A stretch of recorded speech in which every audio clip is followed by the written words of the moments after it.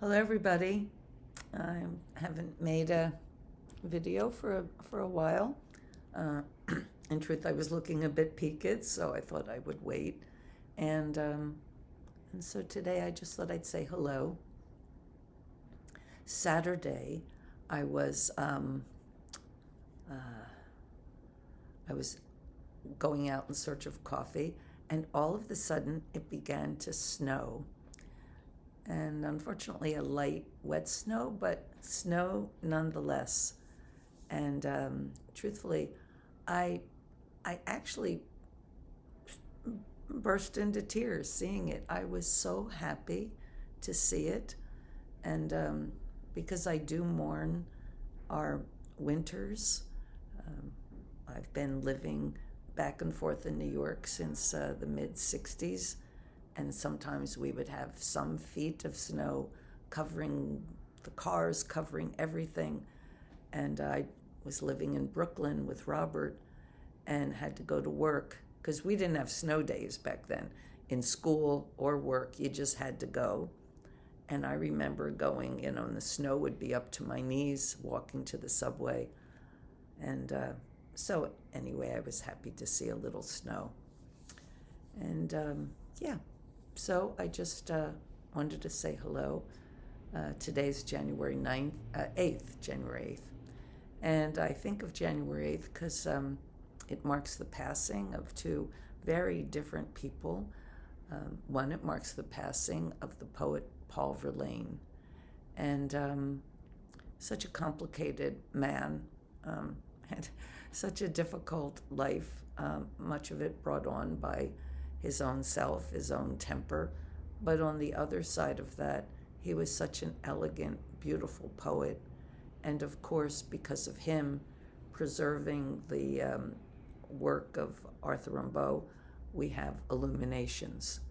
Arthur gave him a stack of pages that were illuminations, prose poems. Um, I think in 1854, 1855, in Stuttgart was the last time they saw each other. Arthur wound up going to Ethiopia, and but Verlaine held on to them, cherished them, and published them for the first time. And because of that, we have them. Some of some of Arthur's most beautiful work, and I believe, yes, there was prose poems before Arthur. Um, Baudelaire, famous for the prose poem, but Arthur perfected it. I still think myself, I've written many prose poems. Roberto Bolaño, many poets have written prose poems, Novalis, but Arthur's, I think, are the greatest. But so thank you, Paul Verlaine. It's also the passing day of Elvis Presley, which I remember that exact date. It was January, or is this his? No, this is his birthday, I think. I'm sorry, because it was August.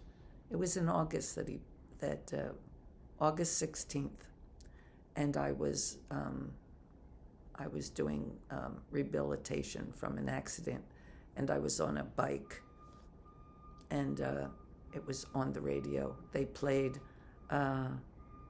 I Can't Help Falling in Love with You, which I've always loved, such a beautiful version. And then they announced that he had died. He was quite a young man, 47, though he seemed like he had been around forever, since I was very young when Elvis hit the scene. So yes, it's his birthday. So remember Elvis Presley, another complicated being, but he had such a voice. One of our misunderstood voices. Such a beautiful, beautiful voice. And yeah. So what else? I'm finishing a manuscript, a long, slow process of another book. I've been working on that, and I'm off the road for a time and resting. And yeah, I've been reading. What have I been reading? I'm reading these two books. Talk about complicated. So I'm reading Poor Things. Well, again, they're backwards, but Poor Things and Mishima's. I'm rereading Sun and Steel. Sun and Steel, both exquisite and tedious, but I'm reading it really to study his style and the way he talks autobiographically in such a poetic fashion. So I'm reading that. And so talking of Mishima, I don't know if I ever showed you this, but some years ago when I was touring Japan, I spent quite a while with my dear friends Ace and Dice, and they're an M Train, and that's their names, Ace and Dice, my awesome friends. And they took me to every gravesite of every Japanese writer that I loved, Akutagawa, and they took me to see Desai, and we also saw Uzo. We also went to Kurosawa's grave. I mean, we visited everyone, and outside of Tokyo, more in the country, it was Mishima, and so his grave was in much. It wasn't well tended, so they showed me how you clean and put your blessings on someone's grave, and so you get. If I already told you the story, well, I'm telling it again. Sorry. That's what happens. Like my mother telling us the same stories, and we're thinking, Mommy already told us this story. But I will tell you, now I'd do anything to hear her tell a story that she told 10 times one more time. So in any event, you get wooden buckets and fill them with water and carry them. And you get first you get a broom like this. You get a broom and you sweep everything away. There were a lot of autumn leaves and things, a little bit of debris, an occasional cigarette, and we swept everything clean. And then you go get the wooden buckets of water and you pour it all over, make sure it's clean. And then you bring incense and you burn the incense, and yes, and lay flowers if you like. So we did all that, and it looked so nice, and we were burning incense. And as we were standing there, two older women in full kimono, full dress, very beautiful, walked up.